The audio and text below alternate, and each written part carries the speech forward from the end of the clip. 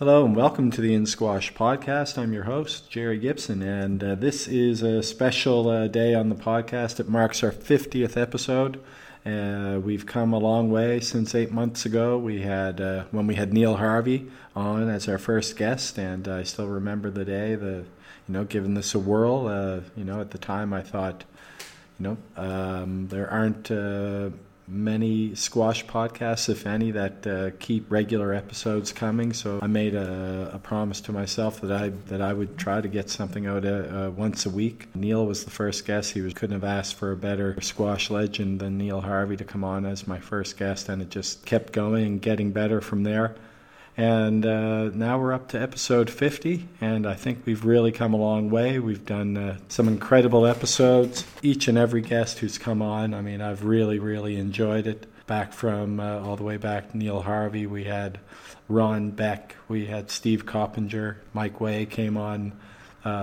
We had Rob Dinnerman twice, most recently in the last episode with his to talk about his book, The Sharif Khan, Sheriff of Squash biography. There's Ali Farag, Paul Cole, Sarah Jane Perry, Tessney Evans, who just the two of them just played a classic at the U.S. Open. Gregory Gaultier has been on, and he and Ali Farag, both of them playing a classic at the U.S. Open yesterday as well. The season's gotten off to a great start, and we've had many of the players come on to the podcast. Paul Cole, he'll have a big match tonight against world number one Mohamed El Shorbagy. I've been lucky to have many of these squash players on the podcast. Lawrence Anjuma, we've had John White, Martin Heath, so many great players, and like I often say, like a kid in a candy store, once I get sometimes I forget that I'm recording these things and forget to record, which happened very briefly on today's episode, but managed to catch it right at the beginning.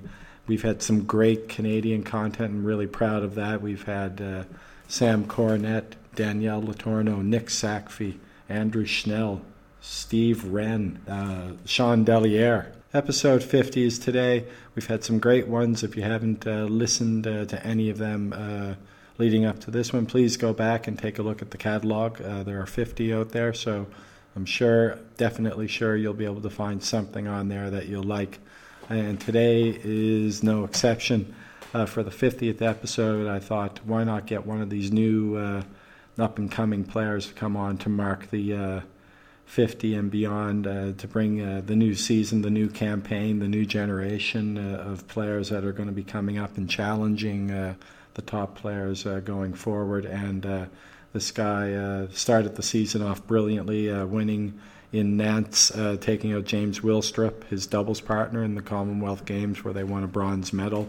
Declan James is on the podcast today, and it was a really good chat that we had, and he started off the season very well with a win, as I said, and then having a good run there at the U.S. Open with some good wins in his first and second round matches, and then a tough loss, 3-1 loss to Tarek Momin, I would have to say. He had a bit of fatigue going on there, but he didn't admit to that. He just said Tarek got the better of him. So, that could be true, but I saw a little fatigue in the legs. So hopefully, it's a long couple of weeks for him, and I'm sure he was a bit tired without really knowing it there. So, anyways, Declan James is on the podcast today. I'm really excited to have you listen to this. You'll really enjoy it. Now, before we get into the podcast, I played a little bit of squash earlier in the week, and one of the things with my game, anyways, is that I sort of pride myself, at least at my age, for being quite fit, and I could go 4, 5, 6 games without taking a break. I might do that just in terms of improving my fitness. But earlier in the week, I played against a guy that I would beat, and I got the better of him this time. But it was like almost from midway through the first game, I was out of breath. I was quite, I got winded quite easily, and it just didn't go away. I go out, take a break after. I took a break after the second game, and pretty much in between every game after that, which is unusual for me. And so I was just wondering, I had been sick a couple of weeks ago. I was quite sick. I had to go to the hospital, spent a few hours there on a drip, and then, felt better after that. And then for about a week there, I didn't feel didn't feel that well after that. And then last week felt much better, but on the squash court for that that one game anyways, I was, my heart rate was way up there, and it just seemed like I was getting tired quite easily. So I figured it was probably because of the illness and maybe the antibiotics that I'd taken previously after the illness. But anyways, what I wanted to mention here was some of the commentary. I posted this on Facebook. I said, incredibly challenging day on court. Typically my fitness is rarely an issue, but today for some reason I was out of breath from about the middle of the first game onward. Normally I play about 3 games on the trot before taking a water break or a rest, but today I needed to sit and rest and catch my breath after each game from about game 3 onward. Definitely not the norm for me. Could have been a poor night's rest, an illness that I've recently recovered from, or something else. Has this type of inexplicable fatigue occurred with anyone in this way? So some of the comments that I got quite a few, were quite interesting. Some of them were a bit cheeky as well. Ben Welton said, have a few days off and see how you do. You're likely coming down with something by the sounds of it. I had come down. I think it might be the opposite. But and Michael Sheriston said, get down to 6 fags a day. Okay, well, I don't smoke. And so, that's not it. Possibly low energy levels. And I did not eat that well leading up to the match, so that could have been it. That's Squash Stories CEO Jamie Maddox.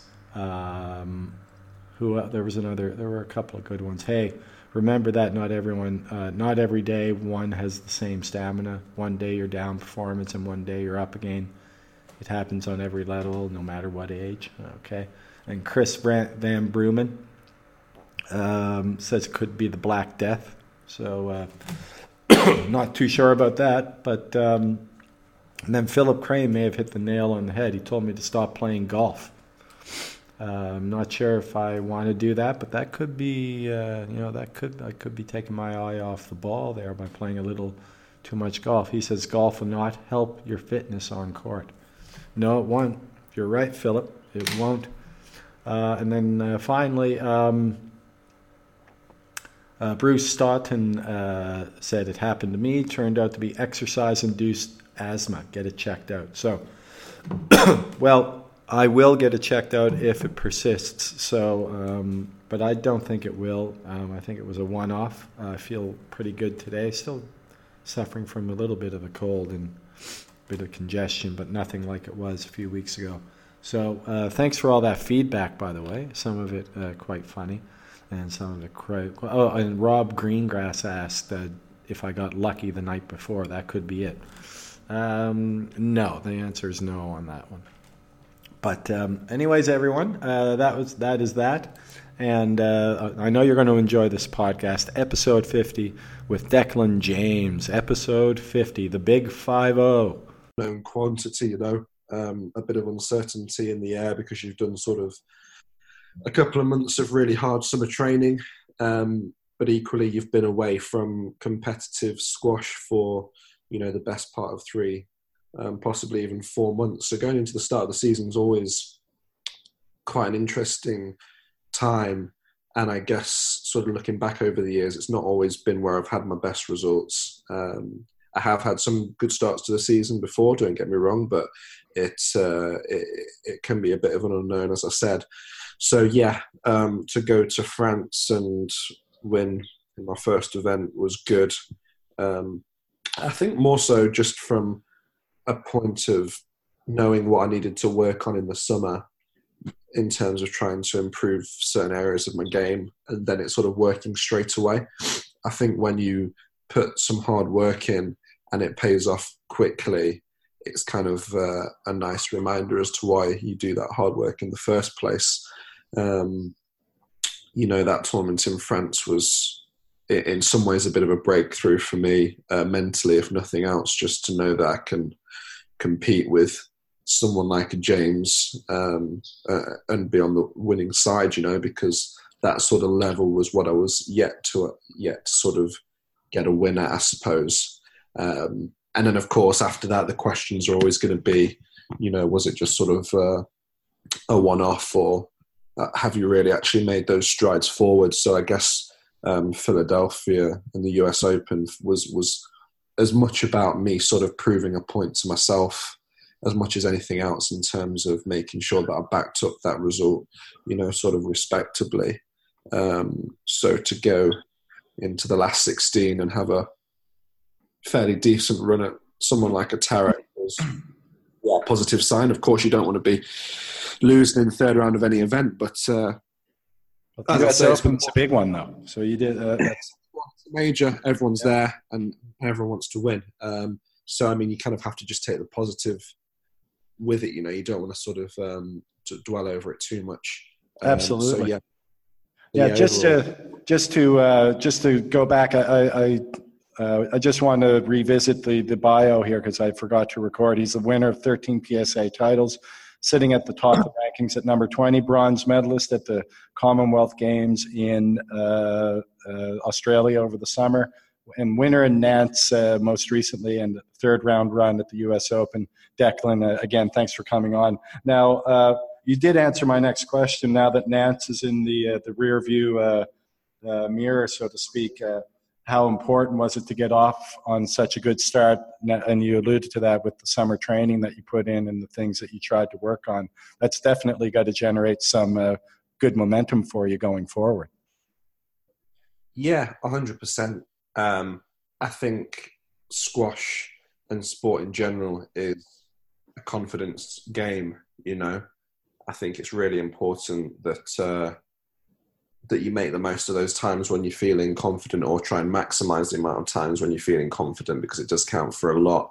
And of course, there's no sort of better source of confidence than getting a tournament win or winning a big match, so it's kind of, you've got to sort of ride that wave as much as you can. And I guess that's what the top guys are able to do is maintain that confidence for the longest periods because of the amount of matches they're winning, Yeah, for sure.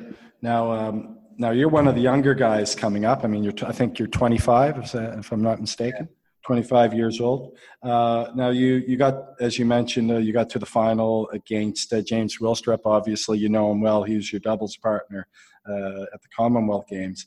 But you mentioned afterwards that it was an honor to play against him in the final. So through the years on your way up, I mean, I'm of the generation where I looked up to guys like Rodney Martin and Jahangir Khan and those types of guys. Obviously, you had a different set of players that you looked up to and fashioned yourself after. Who would those players have been for you on the way up? Yeah, I mean, in terms of, fellow countrymen in England, it's people like James and Nick Matthew and Darryl Selby and Peter Barker, that sort of golden generation of the English players who were at the top of the game for a long, long time. Also, someone like Amir Shabana looked up to a huge amount growing up. So it was it's quite interesting. I mean, you mentioned obviously playing James in that final. It's quite ironic because I remember watching the Commonwealth Games. I always used to watch the Commonwealth Games on the TV as a kid because it was kind of like one, or at the time, sort of one of the only squash events which was quite widely broadcasted, especially back home. It was on BBC, our sort of biggest terrestrial channel at home on the TV. So I remember watching James and Luke battling it out in the 2006 Commonwealth Games, which was also in Australia, incidentally. And at that time, I literally must have been about 13 years old. This is going back, 12 years ago, I would have been 13.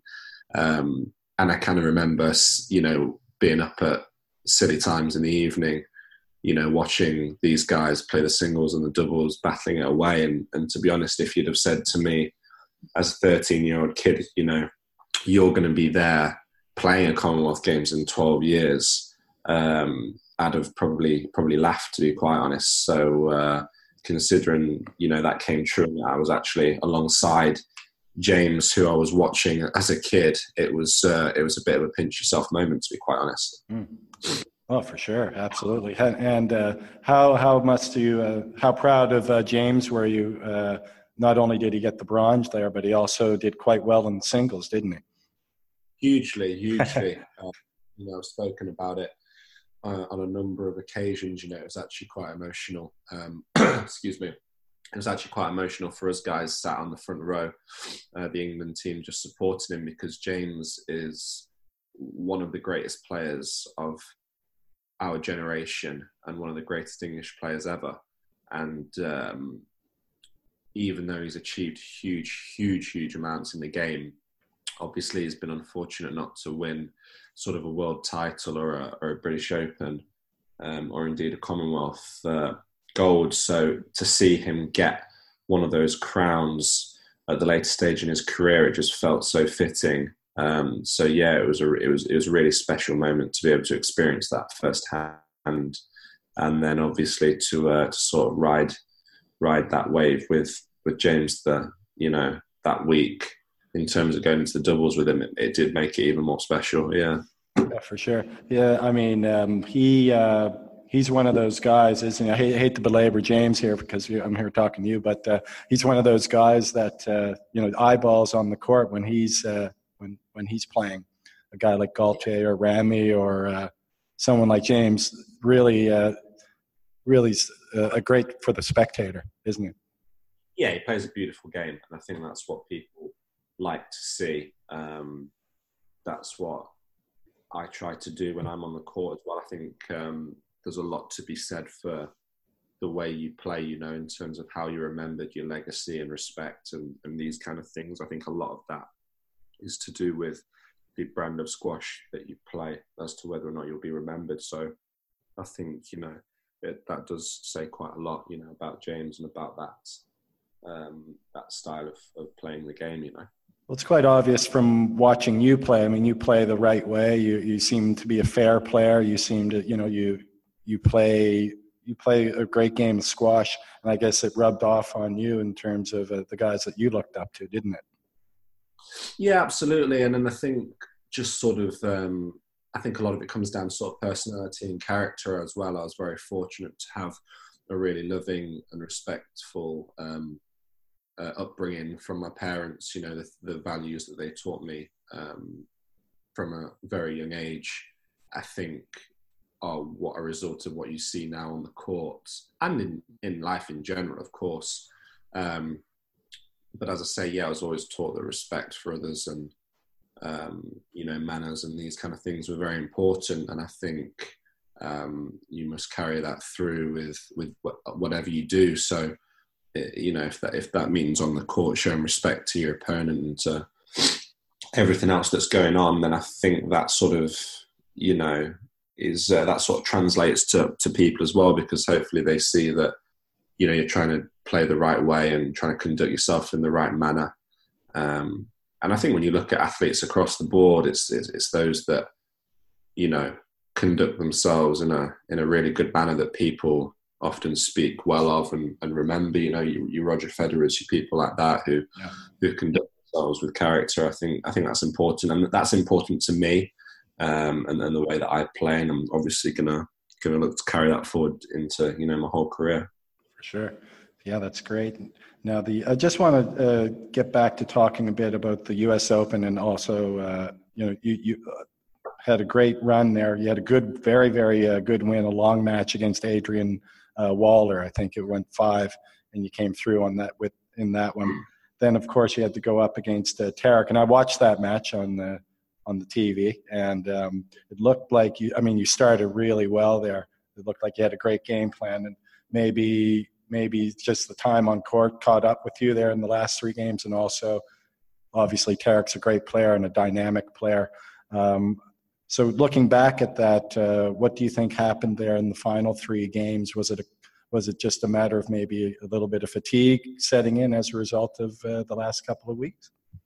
Do you know what? I don't think it was from perspective. I think it's quite easy to look at the scenario that I had the day before and then just say, oh, well, he played sort of 100 minutes the day before, so there's no way he's going to be able to, back up. And, so I think it's quite easy to look at that as not as an excuse, but just to say, oh, well, it's okay because you had a long match the day before, so you can't expect too much. I think that's probably, for me, that's not quite the right way to look at it, because I just think we train so hard, all of the players at the top of the game there. And obviously I know the work that I put in the gym behind closed doors. It's for exactly that kind of scenario, so that when you do have these grueling matches, you can do it, the next day and the next day, because in order to win a tournament like the US Open, you have to do that regardless of who you are. If you're Mohamed El Shorbagy or if you're 20, 30 in the world, if you want to go into the deep stages of a tournament, you just have to be able to back those kind of scenarios up. So I don't point to the physicality of it. I mean, I woke up on the Monday, I think it was, feeling quite good, to be quite honest with you. I did a huge amount of recovery work after the 100 minutes with Adrian, seeing the physio on the bike, warming down, looking after my stretching and my mobility, and getting the nutrition right and the sleep. And I did absolutely everything that I could, and I felt quite good the next day. And I was moving really well. So, I came out of the traps well, and so I can't really put it down to that too much. I just think Tarek's, he's a wonderful player. Obviously, he's up there at about number 4 in the world. And I just think after the first game, he lifted his pace quite a lot, and he was just really accurate. He was more accurate than me over the course of the 4 games. And I think just the accuracy at that pace and intensity for that amount of time that's what started to wane from my side. Although physically I felt like I was still putting in big efforts, because my accuracy dipped, in comparison to his. He would just outmaneuvered me too much. It was sort of a case of 1 or 2 shots too many. And don't get me wrong, he was hitting some outrageous shots at times. Yeah. He makes you do a huge amount of work, which is positive for me, because I know, having gone away from that match, what I need to do to address it, and I'm sort of confident that it's not too much a physical issue or anything like that. Little pointers that I need to address within my game. So no, you didn't you didn't look tired at all. You didn't look physically spent or anything. So obviously, it's just something within your game that you need to identify. Maybe. I mean, you're 6'5", right, Declan? That's actually a bit of a misconception. I think it's almost becoming a bit of a running joke with Joey and Squash TV now. Okay. I think they're just desperate to label me as like the tallest player on the tour, thinking that I get some extra kudos for that or something. But no, I'm actually just shy of 6'4". My trainer. I'm 6'3", so 6'2", 6'3", and I had this question for you. I mean, you play against a guy with a lower center of gravity, and they up the tempo and they hit it a bit lower, and then you start trying to move you around, which is what I was thinking about myself when I watched you in the latter stages of the match against Tarek. So with that in mind, how do you, what do you take away from that in terms of going back to the drawing board, so to speak?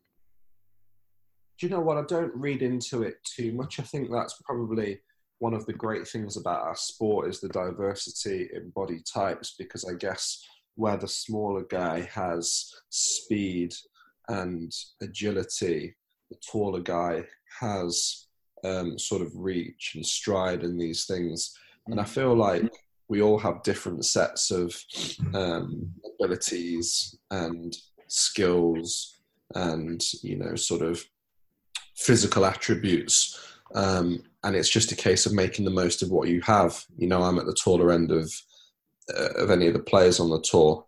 So what I don't have in the sort of speed and agility of the little guys that I'll make up for it in my reach and hopefully my sort of aura on the court. Yeah. So you just deal with what you've been dealt. Of course, for me, I have to do as much as I can to look after my body, as everyone does. But I'm really fortunate in that my body's never really let me down much over the years, and I've done a lot of background training. So, it's just something that it's just part of your game, isn't it? It's part of your identity, part of who you are, and you just try and make the most of that and reach your potential. Yeah, I guess you just try to impose your game and go with it. Yeah, absolutely. Now, I was looking at a little bit at your bio, and you listed Phil Whitlock. I think he's one of your coaches or your main coach. He's a guy that, growing up, I recognized the name. Without social media and without the internet, you don't really get to see much of. You didn't get to see much of them play, but back in the day, he was one of the names that was up there amongst the top players. And he's your coach. You've clearly got a great thing going with him now at the level that you're playing. Tell us a bit about your relationship with Phil, because he's not one of the he's a household name, obviously, but not one of the names that you hear a lot out there. Yeah, so Phil reached about 8 in the world, I believe, around that sort of ridiculous generation of your sort of Jahangir and Jansher Khans and obviously all the great Australians. So he was up there. He was up there with the best of them. I mean, sort of when you're talking top 8, top 10 levels, you're talking world class. So he's been right at the top of the game.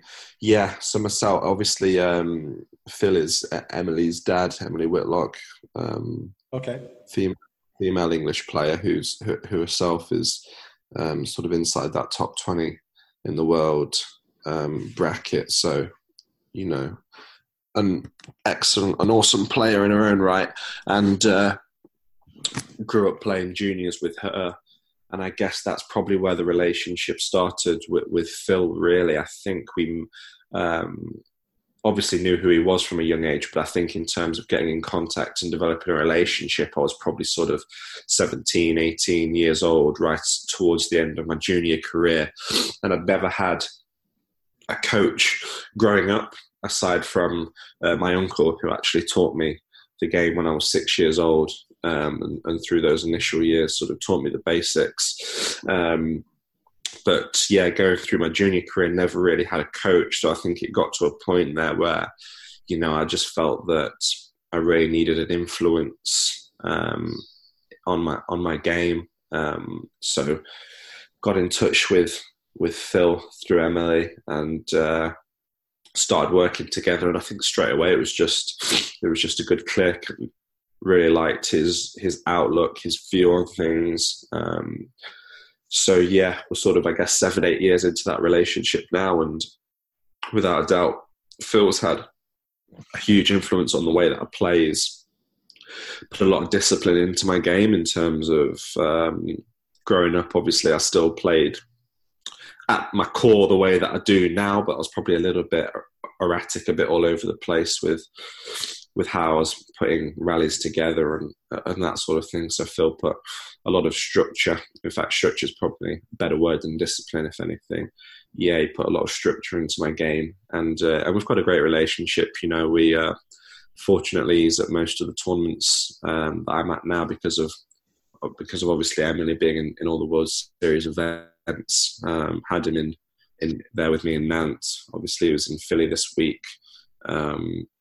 And we're always, continuing to look at ways to improve and to push these top guys. So yeah, sort of forever indebted to the work that Phil does.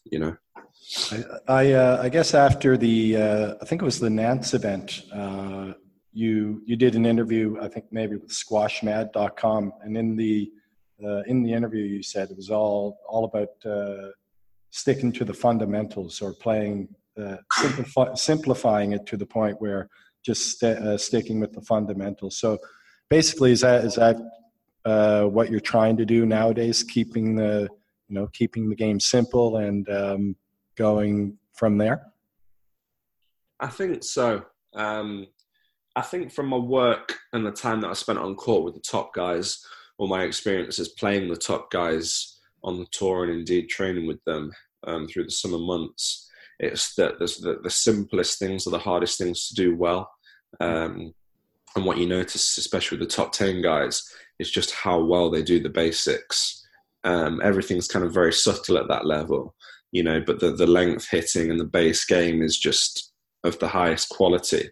And what that means is that the rest of the rest of the game, your attacking stuff, your variations, they become so much more effective because the basics and the fundamentals are so in place. And it's often those guys that do those better that are there at the top of the game. So I guess, for me, it was a case of thinking I don't want to overcomplicate things. I want to work to the strengths that I do have, but I want to sort of nail on the fundamentals and get, the basic ball control and the length. And don't get me wrong, it's a work in progress. It's an ongoing thing that's far from finished. But I guess, that's for sure one of the factors. And I think you see it when you see the top guys perhaps getting rid of the lower ranked guys a little bit more comfortable. I think a lot of that does just come down to the quality of the basics and their ability to do those fundamentals at a sort of a higher pace and intensity. That usually proves too much for the lower ranked guys is what I'm sort of seeing. Mm-hmm. So of course for me that's something that I need to do as well as I can, so that because I think that leads to your consistency and you climbing up those rankings, Right. Yeah, I think looking back at the last couple of years for you, you might have been in that category with where one of the lower ranked guys who was getting beaten. But the last year or so, you're now you're now into the first round of the PSA events without having to go through qualifying, and you're getting through those early round matches. So you've proven with your results this season that isn't luck. You mentioned about playing fundamentally sound squash. So what is it that's going to get you to the next level? I mean, you've got a win over James. You're taking games off of these guys now. So is that what it's going to take, or is it going to take maybe a little bit extra or a little something else as well? Yeah, it's a bit of $1 million question, really. It's always a tough. I love the $1 million questions. Do you know what I mean? It's kind of like, I wish I could produce a secret recipe. Do you know what I mean? And then sort of here's the formula that now just become a top 10 play. Well, you might have hit it on the head a little bit earlier, though. I mean, one win over one of these guys propels you through momentum and confidence. Yeah, and I think that's sort of where the mental side comes in, which I could probably talk to you about for days. I think when you're talking about top 10 level, I think the issue is going back even to your 20s and your 30s and probably your 40s in the world ranking wise, everyone is physically very good. Everyone can get a lot of balls back. Everyone is really skillful in their own right and can hit winners. I think what it comes down to is that mental side and attention to detail and just little marginal things here and there, little 1-2% things. And for me, probably the foremost of which is just sort of character and determination and how much desire you have, because I think the more you want something, the more you're prepared to do what's necessary to achieve it, in terms of looking at your game and thinking, what are my weaknesses? What do I need to improve on? What are my strengths? How can I maximize them? And what you see with the top 10 guys is they all have their own individual sort of super strength, if you like, that, they can fall back on. But they've all got a huge amount of character and ability to overcome, adversities and hard matches and hard tournaments. So for me, I think I'm sort of far from the finished article, which is exciting because I know that I've got so much that I can improve on. You know, if I was sort of sat here thinking I can't get any better, then I'd be pretty worried, to be honest. But I know there's a lot of a few areas in my game that can be improved a lot. So whilst I've still got work to do on those fundamentals and the things that we've sort of alluded to earlier, I think then a lot of it does just come down to your character, because, you know, when things like confidence come into the picture so much, you know, you have to have belief that you can sort of break through those barriers and sort of knock the wall down, as it were, and put yourself in, you know, in the sort of put your hat in the ring with those top guys. So yeah, there's kind of no easy way of answering it. So I think it is a sort of an accumulation of a lot of small gains, but also I think a huge amount of it does just come down to character and the person you are and sort of what you're prepared to do. Not in terms of just working harder than everyone else. I think it's quite easy to sit here and say, just work hard and that's it. I mean, sort of, to me, working hard only gets you a seat at the table, you know. It's kind of then what you do when you're at the table. It's sort of the bare minimum. So yeah, I like to use that word character a lot, because I just think that it counts for a lot. And with those top guys, you just see something about their mentality that allows them to keep raising the barrier, you know. For sure. I mean, the game, I say this all the time, the women's game is really exciting now. You've got a collection of 8 girls who could win a tournament. And it really looks like it's heading that way on the men's side, although Mohammed and Ali are playing quite well. There's some guys coming up, including yourself, that are really going to be contending for that top spot, which is exciting for squash, I think. 100%. Yeah, it's good when it's a little bit more open, because even though everyone has their favourites in terms of players, it's probably not the greatest thing for the sport if you have the same 1, 2, 3 people winning every event throughout the year. And as you've said, what you've got in the women's event is, you know, a small pantheon of players who on their day can all sort of beat each other, which is great because they're raising the bar for each other over there on the women's side. And again, I think it's becoming a bit more like that now on the men's side as well. Again, I agree with what you said. There's no doubt that Mohammed and Ali are the top 2 players in the world at the moment, and have been over the last season or so. They've definitely proved that with their results and the quality of squash they've produced. But you have got, you know, players below them probably going down sort of 8, 9, 10 in the world who are all capable of and have won World Series events, which is great for the sport. I mean, it makes it tough for the guys and the girls likewise, because it's just becoming harder and harder to make inroads and to win events. But I mean, overall that's great, right? Because you want the best competition out there, and it's pushing our sport forward in a really positive direction. So. Absolutely. And another element to this as well is just, it was, you know, the Egyptians are obviously have produced some incredible squash, some incredible players over the years, but it really seems now that there's quite a dynamic and diverse group of players from around the world that are now competing even within the top 10. Yeah, and it's good because obviously, you know, the past couple of years that I think the squash world likes to talk about Egyptian dominance, which, you know, don't get me wrong, they do have, you know, more players at the top of the game than any other country. There's no doubt about it. But equally, you have got these other countries now popping up, producing world-class players, which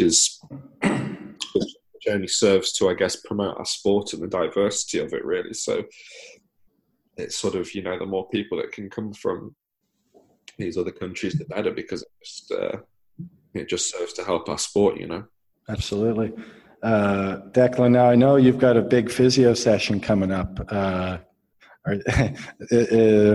thanks so much for your time today. Now, just a quick one, though. We've been talking a lot about squash, obviously, but when you have time away from the game, after your physio session, for example. Do you listen to a bit of reggae? I noticed on the wall back there you got a nice photo of Bob Marley up there. One of my heroes. They're actually my cousins. I live with my cousin. They're actually my cousin's photos. Okay. A little bit of reggae. Obviously, that goes back to my roots, my ancestry somewhat. I'm sort of half Jamaican. Okay. I just said. But no, I listen to a lot of hip hop music, a lot of house music, quite a lot of music, a wide ranging genres. But I'd say hip hop and sort of house are the main things that I listen to when I'm preparing for a session or traveling or in the car driving, whatever it may be. Right on. Well, Declan, thank you so much for agreeing to come on. It was a great chat, and I really want to wish you all the best going forward. You're great to watch on court. You're coming up, so we're going to keep hopefully have you back on the podcast soon after another few victories. Yeah, I appreciate it. Thanks for having me on. It's been great to have a discussion with you this morning. Cheers, mate. Thanks a lot. Take care. Thank you. Bye-bye. Well, thank you so much, Declan. That was a really great chat. He's definitely one of the players to watch this year. He's into the top 20 right now. Again, a big win in France in the first event of the year, and a promising third round result at the U.S. Open, losing out in a tough match to Tarek Momen 3-1. So bodes well for Declan this season, and all the best to him. And thanks again so much for coming on to the podcast. And everyone out there, thank you for listening. We've got some great podcasts coming up in the next few weeks. So keep on listening, and look forward to hearing your feedback as always. Take care now, and have a great day. Goodbye now.